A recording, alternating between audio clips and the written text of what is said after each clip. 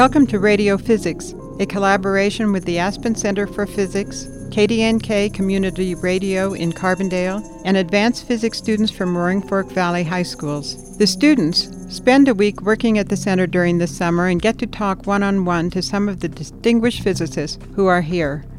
I'm Patty Fox, and I'm hosting today's program, which was recorded during the Teen Summer Program at the Aspen Center for Physics. With me today are Lander Greenway and Matt Rigney, rising seniors from Aspen High School. They will be interviewing Flip Tanedo, Assistant Professor of Physics at the University of California, Riverside. All right, Flip, so can you tell us a little more about your field and what you do? One of the central questions, certainly that I'm confused about, is what dark matter is. And as a physics and astronomy community, we have tons and tons of evidence that there is missing stuff called dark matter. And we're pretty sure it's a new particle. We have evidence from telescopes, from cosmology. The only problem is it doesn't seem to fit into our theory of particle physics. And every particle physics experiment that we've done comes up with nothing. So the big puzzle is not is there dark matter, but what is it? What are some of the experiments you guys have done? As a theoretical physicist, I should say I have done nothing because they will not let me near anything sensitive. But the big progress in the field to date has been something called direct detection. And this is where you take gigantic vats of mostly xenon, and we can ask why xenon, and put it underground, heavily instrument it in such a way that if a dark matter particle soared through the Earth and slapped into one of these xenon nuclei, we would see the nuclear recoil and say, something that is not ordinary matter has passed through this detector. Well, it's a very complex topic, but how could that help our world in the future? Like, how could that further our society? That is an excellent question. And it's the right question. I mean, what I do, what my field does, is study something fairly esoteric, certainly very separated from everyday life. And you can ask, what is the value of this? And if you think about our society, like modern human society, and you look back and compare it to other societies, every human culture has had a cosmology, right? There have been thesis after thesis about Mayan cosmology, the way that ancient civilizations saw their place in the universe. And right now, what particle physics is a way to understand not just okay, what are small things that make up bigger things that eventually make up things like us? It's a story of who are we, where did we come from, where are we going? Right? There's this famous Gauguin painting with that title.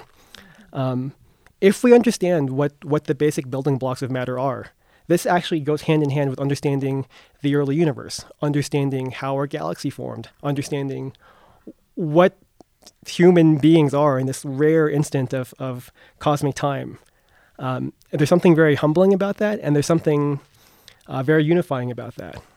So one of the famous quotes by, I believe, Robert Wilson, when they were talking about building Fermilab, there was a senator who asked him, what is the point of building this big particle physics experiment? Is that going to defend our nation? Is that going to do something practical? And his answer was along the lines of, this will do nothing for national defense, but it will give us something meaningful to defend. Would you say that that's kind of the most rewarding part of being a particle physicist?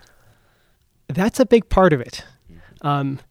There's something very selfish about doing what I do, where there is just an intellectual curiosity that you get to scratch.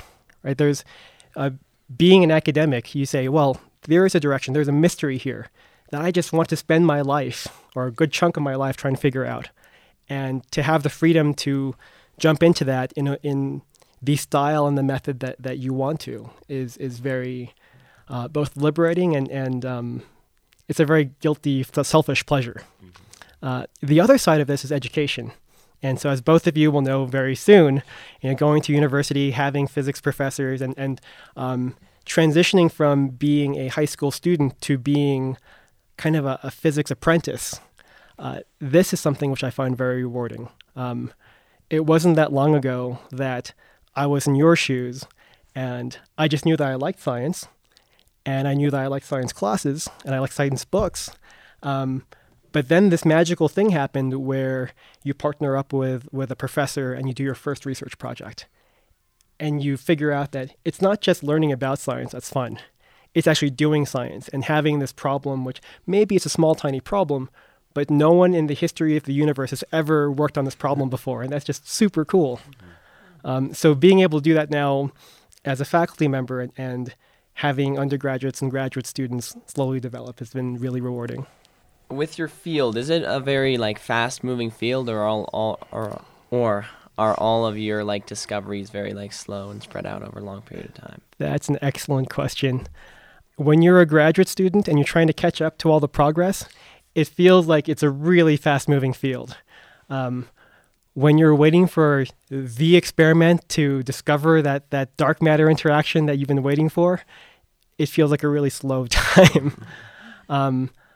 I think the field, and let me distinguish between theoretical physics and experimental physics. So this is kind of special to physics. You never really talk about theoretical chemistry versus experimental chemistry, or theoretical biology and experimental biology. We're kind of a funny field where there's certainly a lot of overlap, but there's a different tool set and a different way of approaching things that makes sense in physics, where you have experimentalists who do these fantastic, nuanced technological engineering innovations and search the data in a very particular way. And the theorists who our tools are mathematical consistency and how things fit together into a broader framework. And on the theoretical side, part of our job is to be nimble, right? We don't have to wait for a large collider to be built, right? Our job is to see where do these ideas go quickly. And it was actually here at the Aspen Center for Physics last year where I heard my favorite physics joke. And if you'll humor me, the joke was something like this. So there is a brilliant particle theorist. And one day she figures out something really interesting, and she writes this amazing paper. I've got it, she tells her friends. I've got the theory of everything. All of these mysteries are solved. They all fit together. And this is the important part, I make this very concrete experimental prediction. So, okay, what happens next? She takes that paper, she goes downstairs, she talks to her experimental physics colleagues and says, okay, here it is. You just have to build this experiment, look for this effect, and we're all going to get Nobel Prizes. It's going to be amazing. So the experimental colleague says, oh, that sounds great. He writes grants, has postdocs working on this. They get millions of dollars of funding. They build up a team. They build their lab. This involves all sorts of new construction on campus. They have a bunch of undergraduates, a bunch of grad students working. 5 years later, after all of this work, all of this effort, convincing people to fund it, convincing people to build it, they finally run the experiment. Okay, now running the experiment also takes time. So maybe 2 years after that, they've taken data, they've gone through this really complicated data analysis, the likes of which the world has never seen before. No result. The effect isn't there. Oh my gosh. So he's, slapping his hand to his forehead. Very sadly, he walks up the stairs, goes to his theory colleague and says, I'm really sorry, we didn't see it. And then she looks up from her desk and says, can you believe it? I spent 2 weeks of my life writing that paper. And that's to explain the kind of time scale between theoretical and experimental physics. And as a theoretical physicist, how do you come up with those theories and kind of write those ideas? Great. Okay. There is a misconception where we sit down on some comfy couch and drink tons of coffee and generate ideas. Maybe this is what you guys see over here at the center this summer. But actually, the thing that I hope you see, which is actually where the ideas come from, are the interactions between different scientists. And what I never appreciated when I was in high school, where we had the same physics textbook, we took the same tests, we had the same homework problems. It's not very long before every physicist becomes really unique, right? We're all our own little unique snowflake or flower or whatever it is, because we've all found our own different paths. One person might decide that they're studying dark matter, but black holes are really interesting, so maybe they should study dark matter in conjunction with black holes. Somebody else might think dark matter is really interesting, but neutrinos are also interesting. They might have something to do with each other because they're both kind of invisible. or dark matter is interesting, but cosmology is also interesting. And so when you put us all together in one room, we can all agree that, hey, we should try to figure out this dark matter mystery. But we all have different tools, and we all have different angles. And then maybe it's the case that the neutrino person says, I've always been curious about what neutrinos do in the early universe. And then the cosmology person says, oh, actually, if your neutrinos do this, then we can predict da-da-da-da-da. And that's where the magic happens. What was your draw to physics, and then how did you pursue it? So I'm actually really nerdy. I got into physics through this book, The Physics of Star Trek. I read that in, I think, my sophomore year of high school. And it turned me both into a young physicist and a Trekkie. And I think what was really neat about it was the first time that I had seen science in a way where you could have fun with it and play with it. And the book really focused on the ways in which sci-fi writers actually played with actual science ideas, and where they had to bend the rules and where they were actually nodding to actual science. And I think that's how I feel now doing science, where if you want to try to think of something new or figure out some mystery that experimentalists observe, it's not let me go back to my textbooks and do this really complicated calculation. It's kind of this, well, what other fun things can this universe do? Like, what do we not know that, hey, maybe there is a different kind of neutrino, or maybe particles do this weird thing, or maybe black holes form in this weird way, and seeing what the consequences are. And that's something which I think not a lot of people appreciate from the creative point of view. And seeing it in science fiction was a very natural way to appreciate that. So you said earlier that everyone has their own slice, that they're this is my area and I know everything in that area. What is your slice of dark matter? Oh gosh, that is a really good question, because anything that I say now, there's going to be somebody else with an overlapping slice who'll say, he's not the expert in that. Let me pitch it this way. I think one thing that makes me and a lot of people in my generation unique is when we were doing our Ph.D.s in graduate school, very few of us were actually thinking about dark matter. When we were doing our Ph.D.s, there was one gigantic question in particle physics, and that was, is the Higgs real? And if it's there, why is it so light? Why should the Higgs be something that we could discover if we do discover it? And I had spent my PhD studying really exotic theories to explain properties of the Higgs boson. So the Higgs boson was this thing that we built the Large Hadron Collider for. It was discovered in 2012, Nobel Prize in 2013. And it looks exactly the way that the previous generations of physicists had predicted. So there I was, 2013, writing up my thesis on weird ideas of supersymmetry, extra dimensions, composite particles that did not show up at the Large Hadron Collider. And all the evidence that we got from the Large Hadron Collider seemed to imply that all of those exotic things I'd been playing with probably were not relevant for the Higgs. And so then what do you do? Well, a bunch of us kind of sat there and thought, we still like these theoretical particle physics games that we're playing. And it turns out there's a second problem in particle physics that's really big, which is, what is dark matter? And unlike the Higgs, where we weren't sure what it was, and it turned out to be what we expected, dark matter is something where we've run out of expectations. This is really a huge mystery for us. And I think me and many of my generation feel like what we bring to the table are the tools we had from playing with the Higgs to build interesting models for dark matter. So earlier you were saying that the current models for particle physics, dark matter doesn't fit into that at all. So could you explain that a little more? Perfect. Okay, so our current understanding of subatomic physics has been confirmed and reconfirmed in so many different ways that we call it the standard model.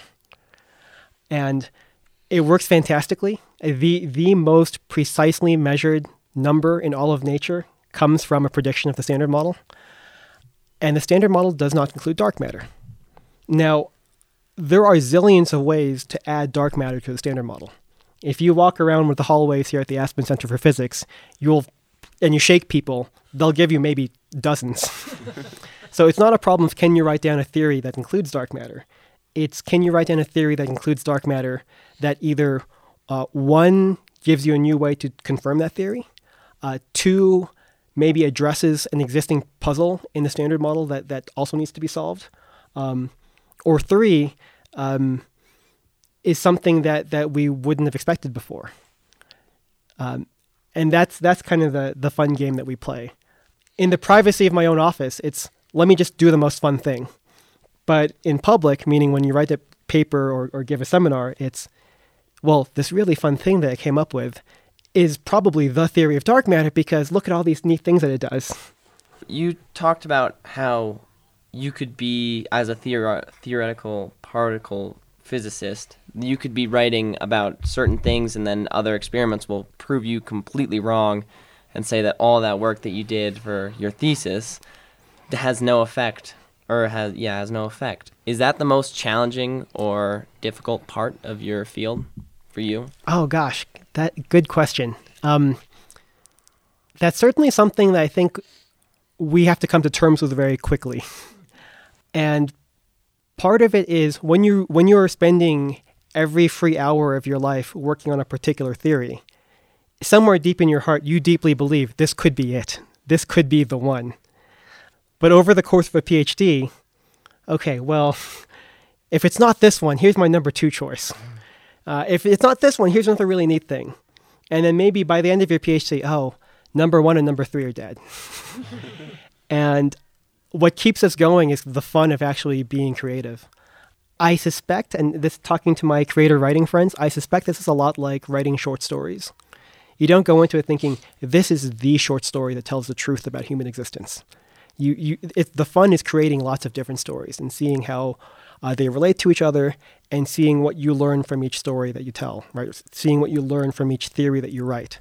And I have zero expectation that anything that I write down in any scientific paper will literally be true.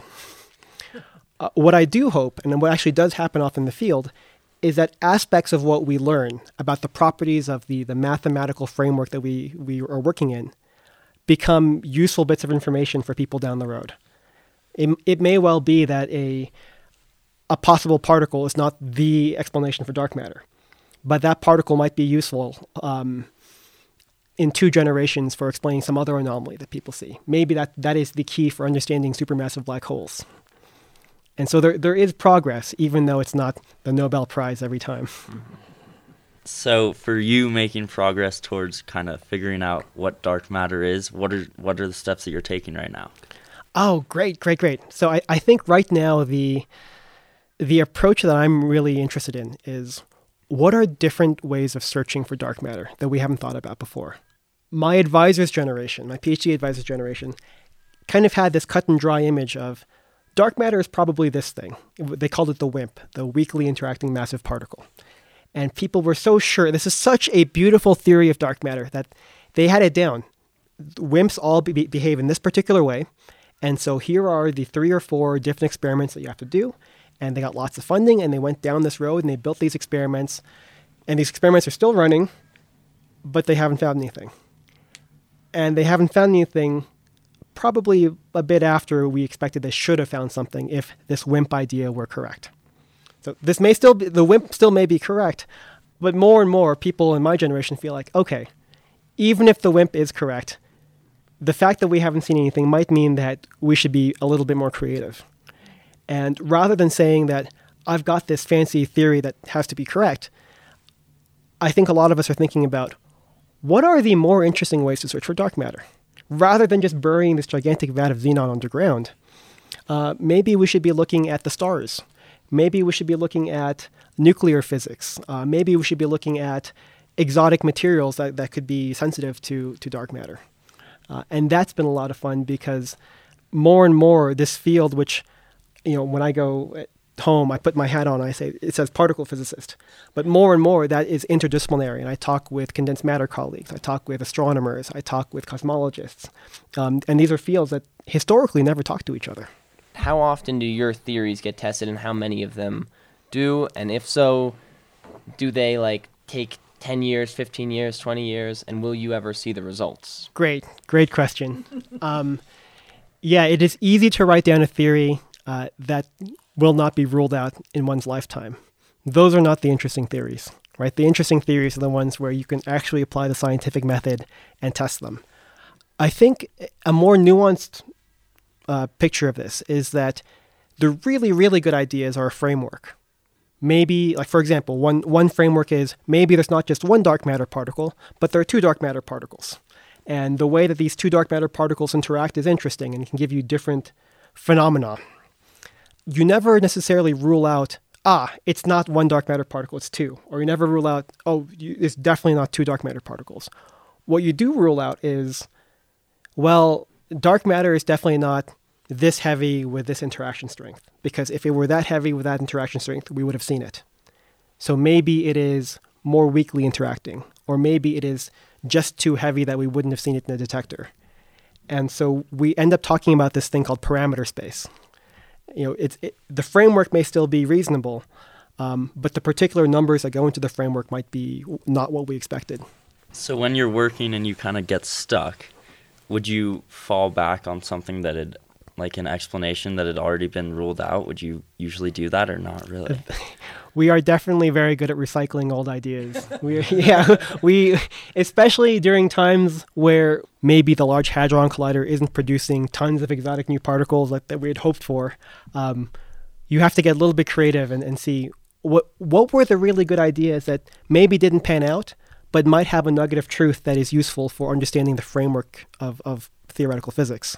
The axion, for example. So there's this funny named particle, hypothetical particle, called the axion.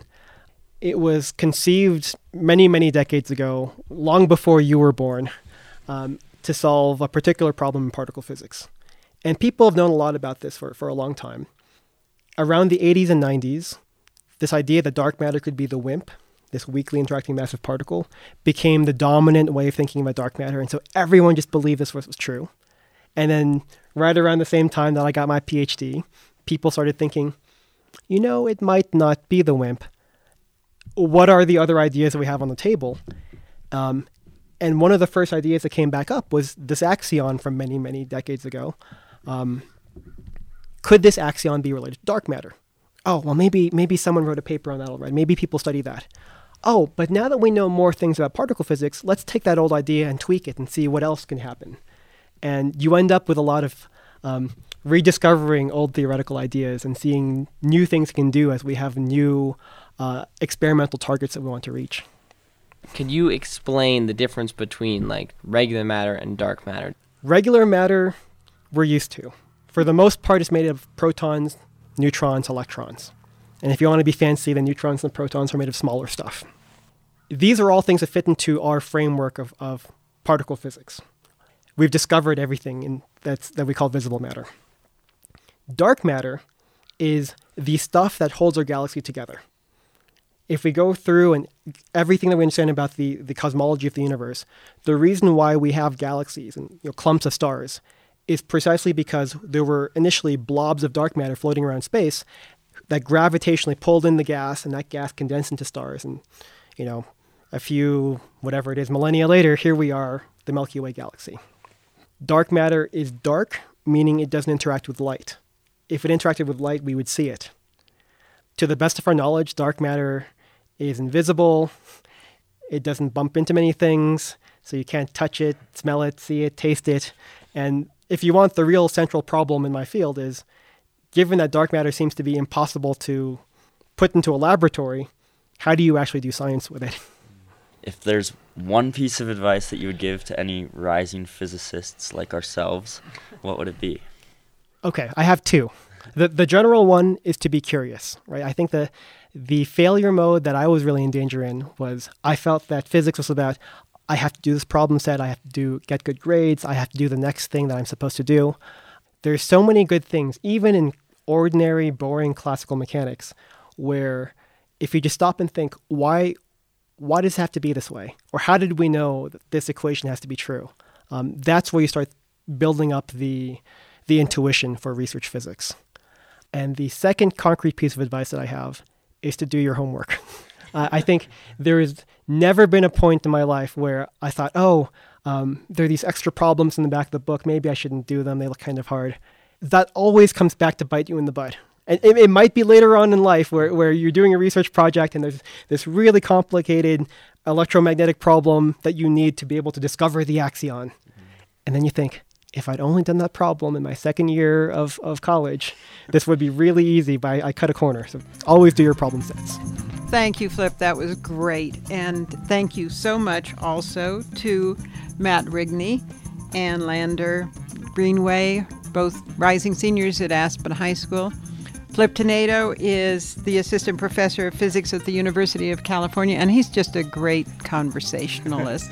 And you can find, he does Twitter at Flip Tanedo. We'll look forward to the next Radio Physics. Thank you.